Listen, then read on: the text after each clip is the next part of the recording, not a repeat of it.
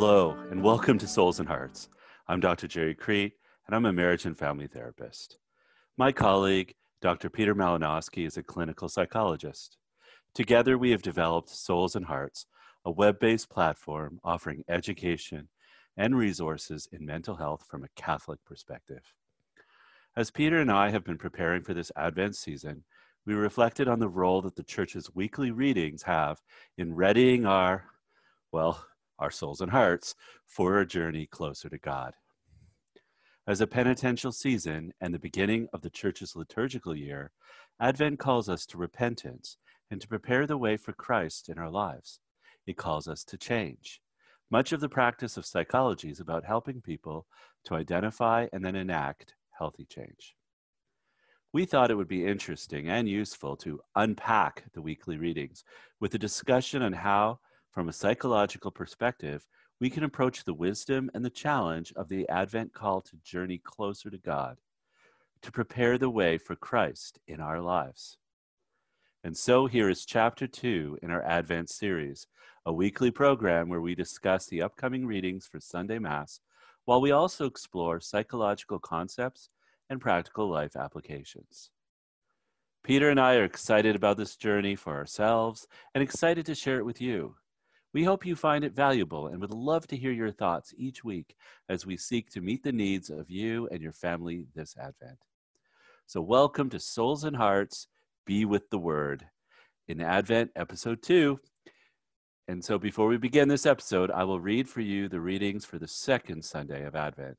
Feel free to skip past this section if you've already read them. The first reading is from Isaiah. On that day, a shoot shall sprout from the stump of Jesse, and from his roots a bud shall blossom. The Spirit of the Lord shall rest upon him, a spirit of wisdom and understanding, a spirit of counsel and strength, a spirit of knowledge and of fear of the Lord. And his delight shall be the fear of the Lord. Not by appearance shall he judge, nor by hearsay shall he decide. But he shall judge the poor with justice, and decide aright for the land's afflicted. He shall strike the ruthless with the rod of his mouth, and with the breath of his lips he shall slay the wicked. Justice shall be the band around his waist, and faithfulness a belt upon his hips. Then the wolf shall be a guest of the lamb, and the leopard shall lie down with the kid.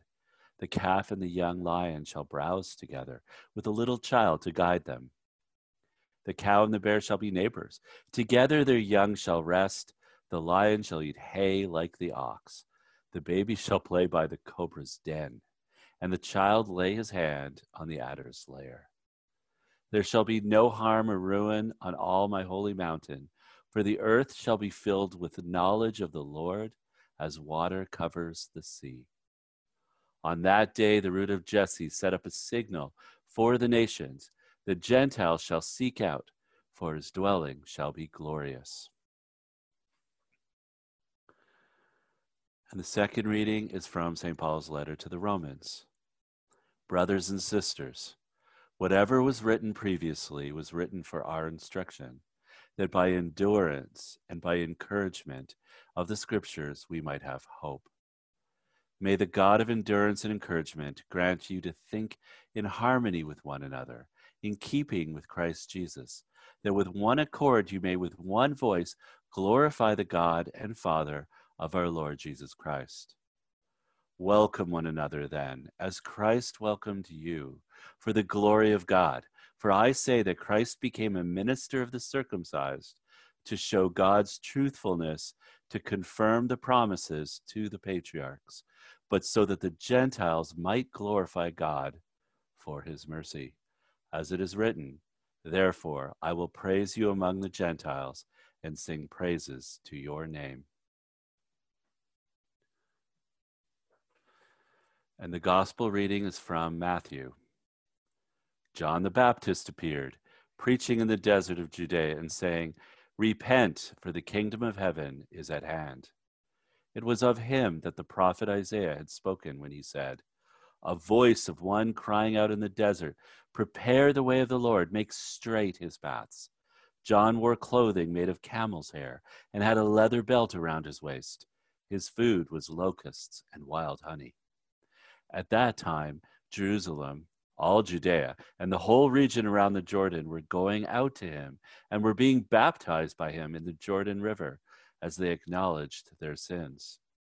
When he saw many of the Pharisees and Sadducees coming to his baptism, he said to them, "You brood of vipers, who warned you to flee from the coming wrath? Produce good fruit as evidence of your repentance. And do not presume to say to yourselves, 'Oh, we have Abraham as our father.' For I tell you, God can raise up children to Abraham from these stones. Even now the axe lies at the foot of the trees. Therefore, every tree that does not bear good fruit will be cut down and thrown into the fire. I am baptizing you with water for repentance, but the one who is coming after me is mightier than I. I am not worthy to carry his sandals. He will baptize you with the Holy Spirit and fire. His winnowing fan is in his hand. He will clear his threshing floor and gather his wheat into his barn, but the chaff he will burn with unquenchable fire." The Gospel of the Lord.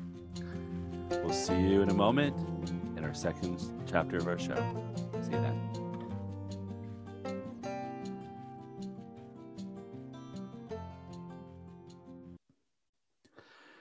Hey, I'm Dr. Jerry Crete. I'm a licensed marriage and family therapist here in Atlanta, Georgia, and I'm here with Peter Malinowski. I am a clinical psychologist at the Crossroads of America, Indianapolis, Indiana. And you are here in Souls and Hearts with the Word, which is our weekly show where we reflect on the upcoming Sunday readings. And we are now discussing the readings for the second Sunday of Advent. That's right.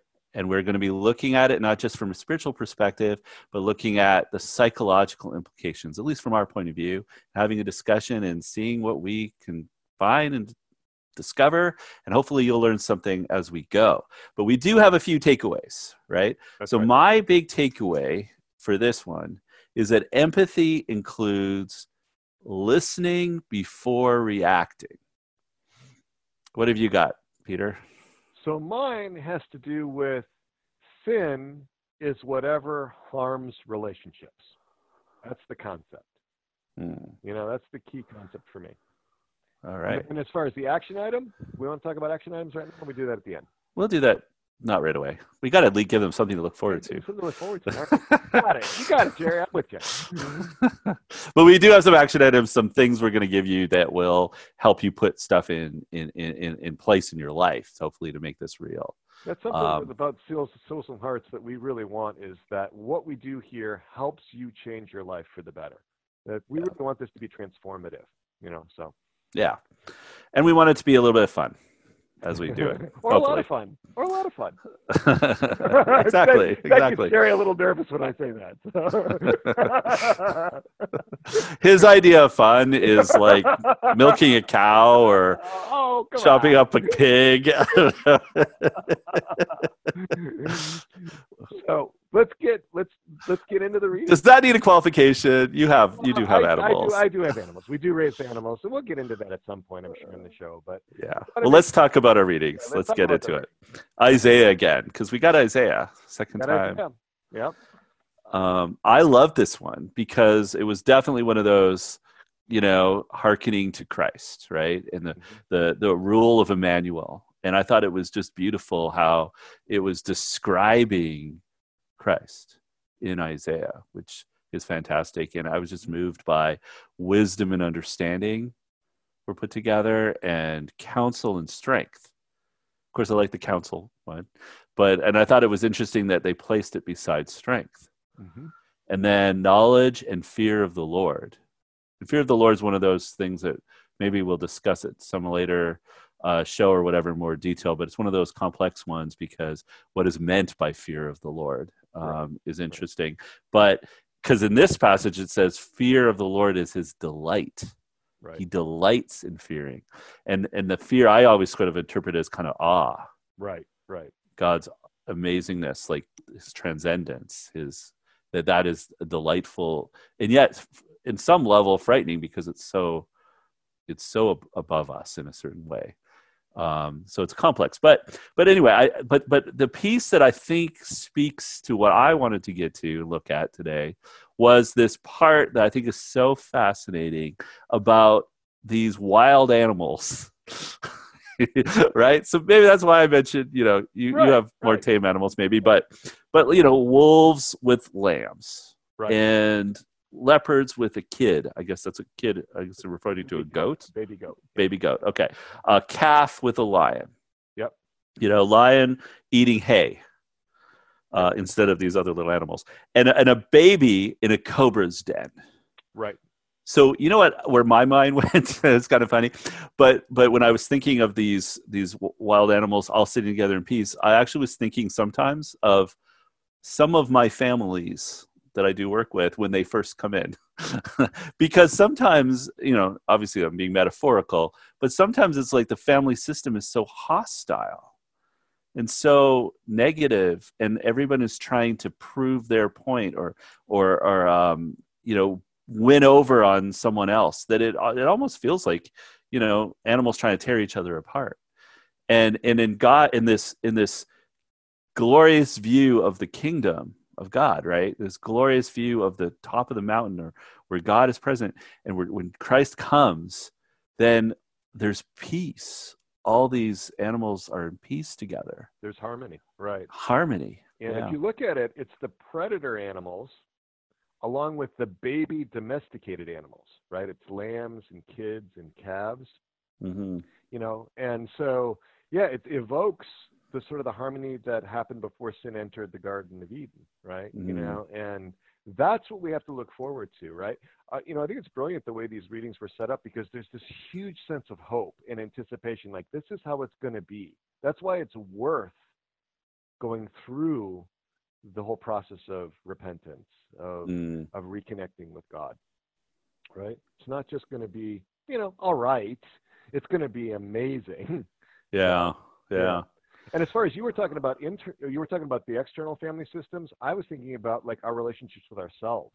About our inner, like the ways that we act like wolves to ourselves, or that we act like leopards or lions to ourselves, the way we can cut ourselves down, the way that we can be brutal, inside ourselves to the parts of us that are small or weak, or that we perceive as deficient or shameful in some way. So, it's not just sort of the external systems, it's the internal systems as well. Right. Yeah.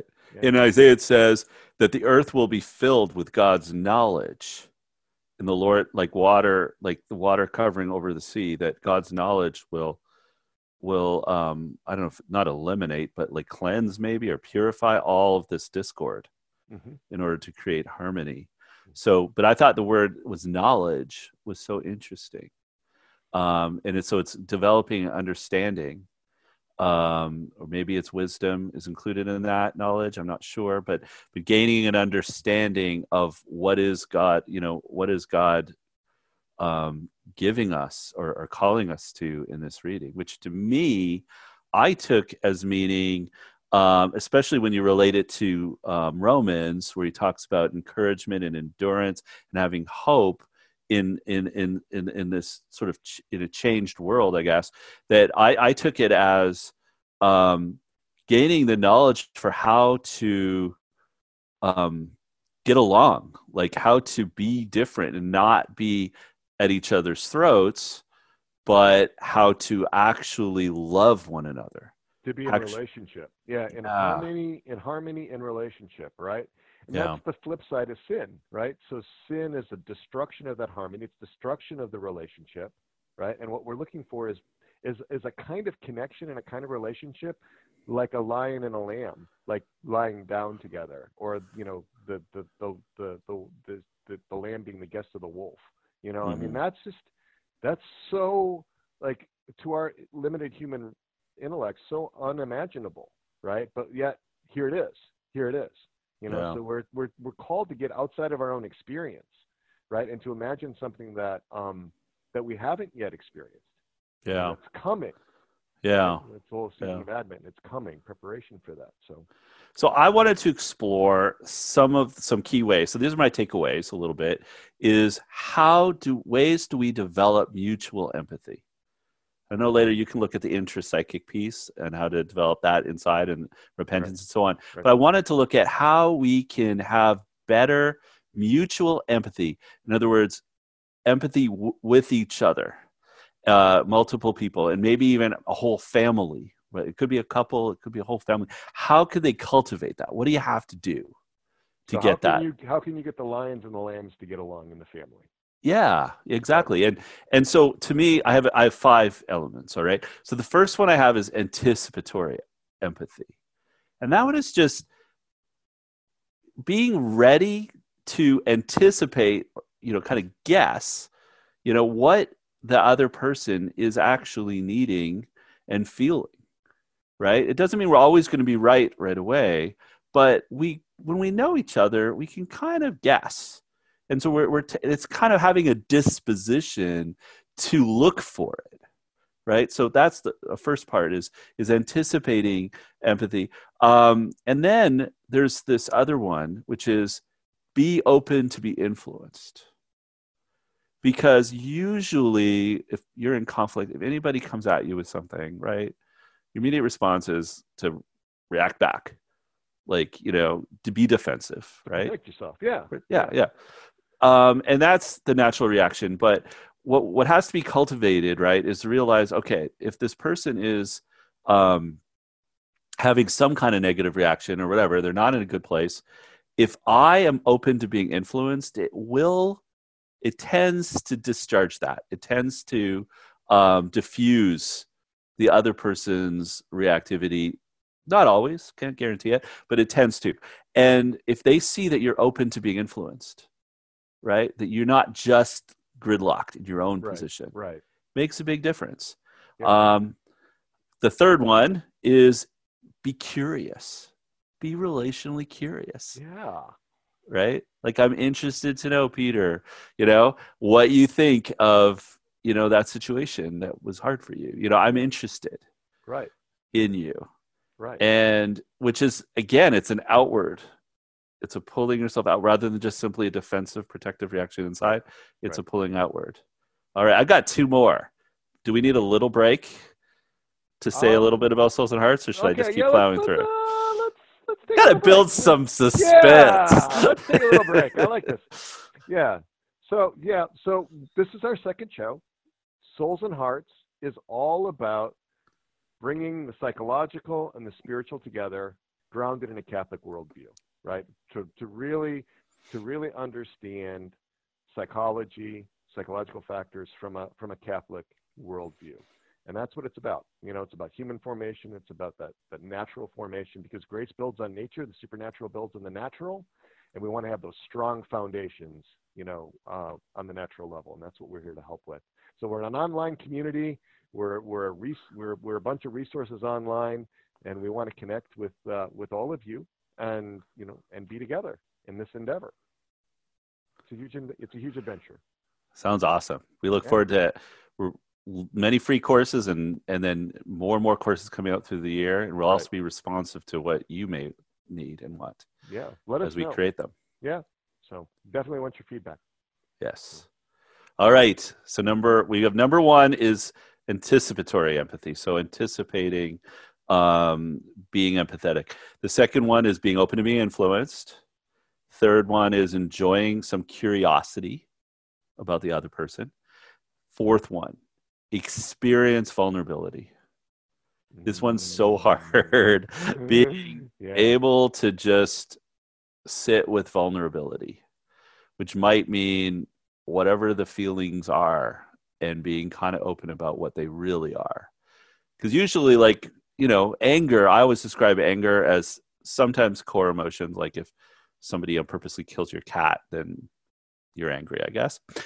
But a lot of the time, your anger is secondary to a deeper emotion, right? So you get angry or reactive because deep down you're hurt, or you feel shame, or you're sad or something, and you're avoiding those feelings. So vulnerability means, being really open about what you really are feeling, what's really going on inside.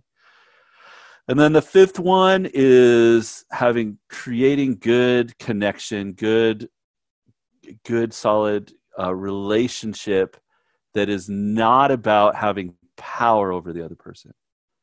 So really, it's just going to be hard because you're having to check what your motivations are, right? Or agenda is with somebody else. Am I just trying to influence them and make them do what I want?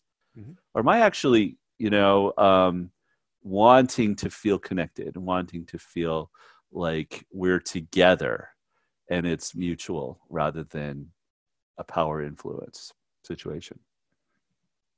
All right. Wow. So, I mean, of all of that, like, can you just talk a little bit about tolerating the vulnerability? Because, I mean, there's even, parts of me that are like, you ask for that kind of vulnerability. Yeah. That may just seem like it's a little bit much. So, I mean, maybe just a little bit more on that, Jerry. Yeah. No, I know. And I think this is one that's going to come up a lot over time, too. Vulnerability is one of those difficult things. If you're a Brene Brown fan, she talks about vulnerability a lot and shame because it's like, we don't want to sit with shame for sure, right? Because that is the epitome of vulnerability. So here's the piece when it comes to mutual empathy and why it's not just empathy, but mutual. And that means you develop more and more trust with the other person, that when I come and share a little bit, when I just share a little bit of vulnerability, I open up a little, the other person's not going to just stomp on it and crush it. The other person is actually going to care for it and be all the things that I said to be, the other person is going to be back.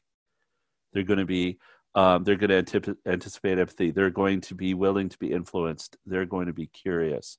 So if this is happening together, then when that little bit of vulnerability is expressed, it's treated with such tenderness that does it always go that way though? Because I mean, no, it doesn't. I got some ideas going like, I don't know that's right. No, it doesn't always go that way. Okay. That's why we have to work at it in families. It has to be taught, not just as a counselor. This is why I love being a marriage and family therapist, right? Is I get to often work with the whole family or work with couples because it has to be taught to everyone. If one person tries it, and it may do well, it's possible it will work well. It has a more likely chance of going better, but it might not, right? Because of the other person's reactivity or issues or whatnot. But it needs to be something that is practiced and taught to everyone in the relationship. And say if it was a family, the family has to be taught it.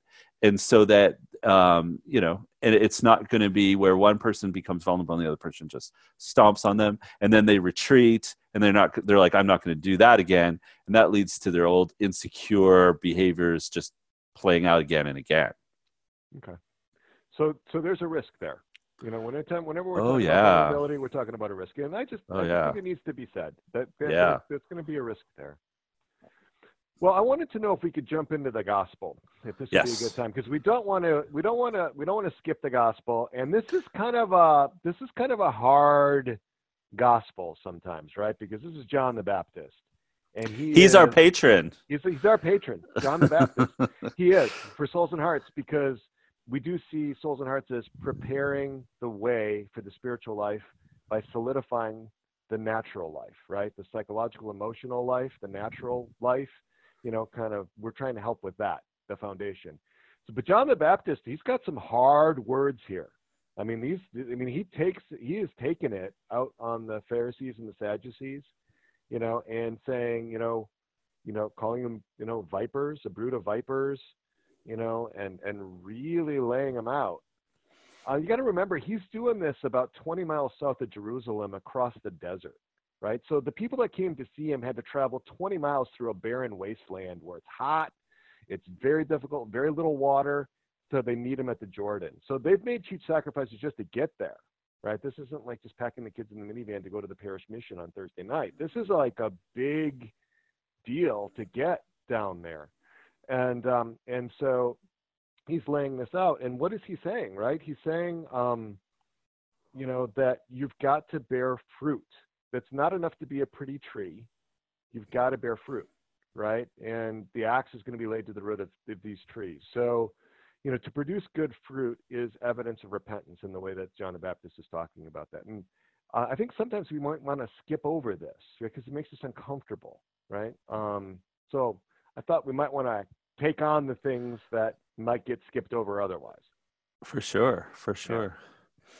So I don't know. Did you have thoughts about that? I did. I kind of think I'll tie it to my mutual empathy a little bit. Okay. And that is that when you don't like, what is repentance, right? It's a willingness to turn your heart. It's a change of heart.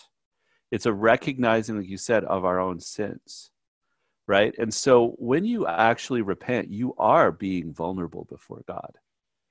And you are saying, I know I've been doing it wrong. I know I've made it all about me and what I want. And I've been reactive and hurtful to others.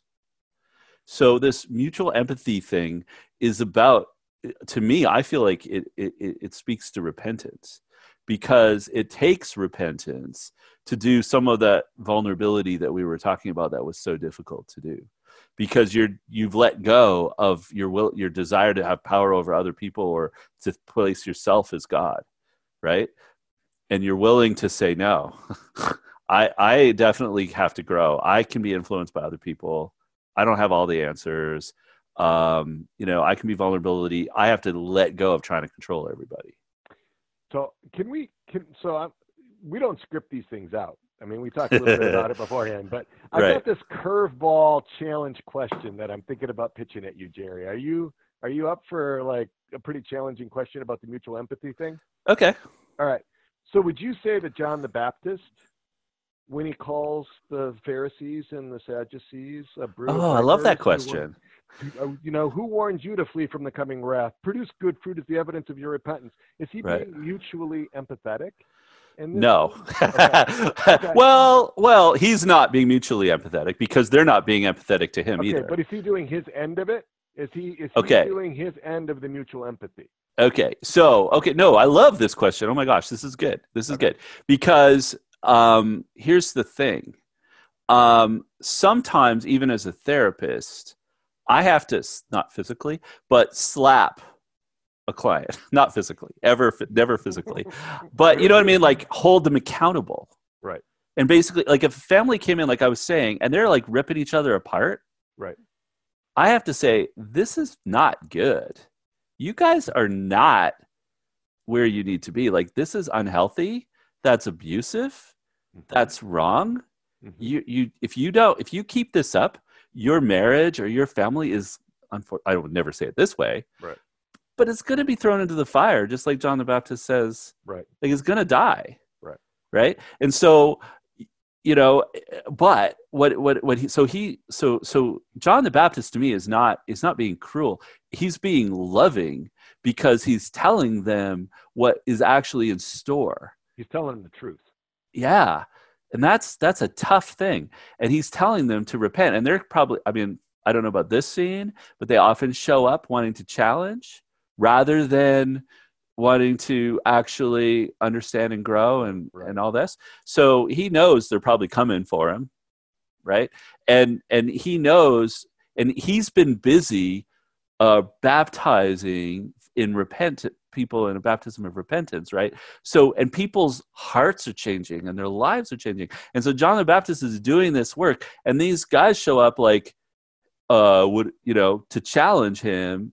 And he's basically saying, whose lives are you changing? Mm-hmm. What have you done? Where's your mutual empathy? Where's your love for others? Right. It's not there. You're just full of yourself. And he's speaking to them in the language that they understand, right? Because the Pharisees and the Sadducees understood the language of power, right? If you said, guys, I wish you'd be a little more gentle. Sometimes you hurt people's feelings. They would look at him as a wimp, right? So he spoke to them in a language that he understood. He spoke to them in the mode of the receiver. They didn't have to accept it, right? And many of them didn't. Some did, but most of them didn't. Right. So yeah, that makes sense to me, Jerry. That makes sense to me. And it brings me back to the whole idea of sin as the breaking of relationships, right? Yeah. It's not just like the breaking of a rule, right? A lot of people think about sin as the breaking of a rule. You know, I did this.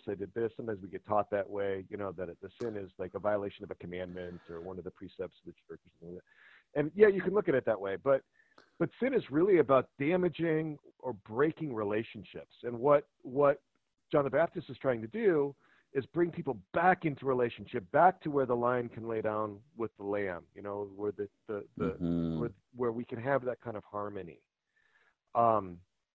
And so I think really when we think about sin, right, if we think about it in terms of breaking relationships, it just takes on a whole different dimension than if we think about it as accommodating ourselves to a list of rules.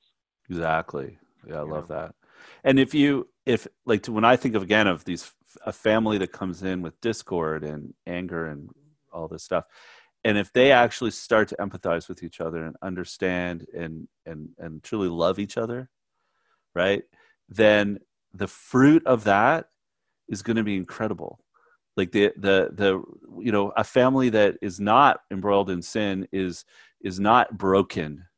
They're connected, and they're care about each other, and they're looking out for each other, and they're concerned, and they're holding each other accountable too, and they're doing all that, and they're going to make a bigger difference in the world. They're going to have a more fruitful family life. There's fruit, which I think is what John the Baptist is saying. Rather than these Pharisees, they're all just rules oriented, right. Impersonal, and they're interested in their own position and power. Yeah. Great question. I love your question. Well, you know, that's where when we get towards, you know, when we're looking at these attachments or the things that keep us from relationship that are deeper. It could be video games, it could be our phone, right? It could be alcohol, it could be, you know, football. You know, none of those things necessarily are evil in and of themselves. But we got to take a look at how do they impact our relationship. Do our kids trying to talk to us and we're busy texting, you know, at a time when they haven't seen us all day and we just got home from work? Right. You know, what's happening to our relationships? And if we can make these changes that we're pursuing in Advent, in this penitential season, about, you know, improving those relationships, bringing harmony into our relationships, it's going to have so much more power. Going back to the motivation that you were talking about last week, you know, it's going to have so much more power to change us. And as we sense the deepening of the relationship, you know, between us and God, between us and the Blessed Virgin, between us and our spouse, you know, their kids, you know, our friends, it's going to have so much more power. And so again, I'm going to encourage you to continue writing out, you know, on a night-by-night basis, what's going on with your bright, shiny objects, you know, the attachments that you have and how they're impacting your relationships. And then one of the things, too, is to write down the successes. You know, St. Ignatius of Loyola is really the father of the examination of conscience. And he encouraged writing down the successes, you know, not just the ways that we fell short, but the successes. And I'm going to invite all of you to be doing that as well. And I'm going to invite you to practice this mutual empathy as best as you can in your relationships, whatever your circumstance of life is. It could be spouse, it could be children, it could be friends, but try practicing being open to being influenced, having relational curiosity. You know, sometimes we're just oblivious to how we're reacting with people, like, because we're busy, because we're not thinking about it, right? So trying, just being conscious and purposeful about putting some of these mutual empathy steps, if you will, into practice, and being conscious of whether or not there's a power dynamic that's playing out for you or not, and just being aware of that, and therefore making a change in how you relate. Wow. So we're going to invite people again to, you know, let others know about us, right? If you like what we're doing, if you think that what we're doing is worthwhile, put the word out, you know. If you're curious to learn more, find us at soulsandhearts.com. You can also follow us on our YouTube channel. Some of you may be seeing us on there. Subscribe to the channel. Yeah, like us on Facebook, you know, whatever, in Twitter, and get involved in the conversation, right? This is really going to work best if we're in relationship and community. We want to do that on our online forum. So So you got questions, if there's things you'd like to see, we do pay attention. We do want to be in a relationship. You see us responding on there. So check out soulsandhearts.com, where you get lots of free videos, free courses, and other little special treats coming your way. All right, Peter. All right. Be still. Believe. Be loved. See you next time.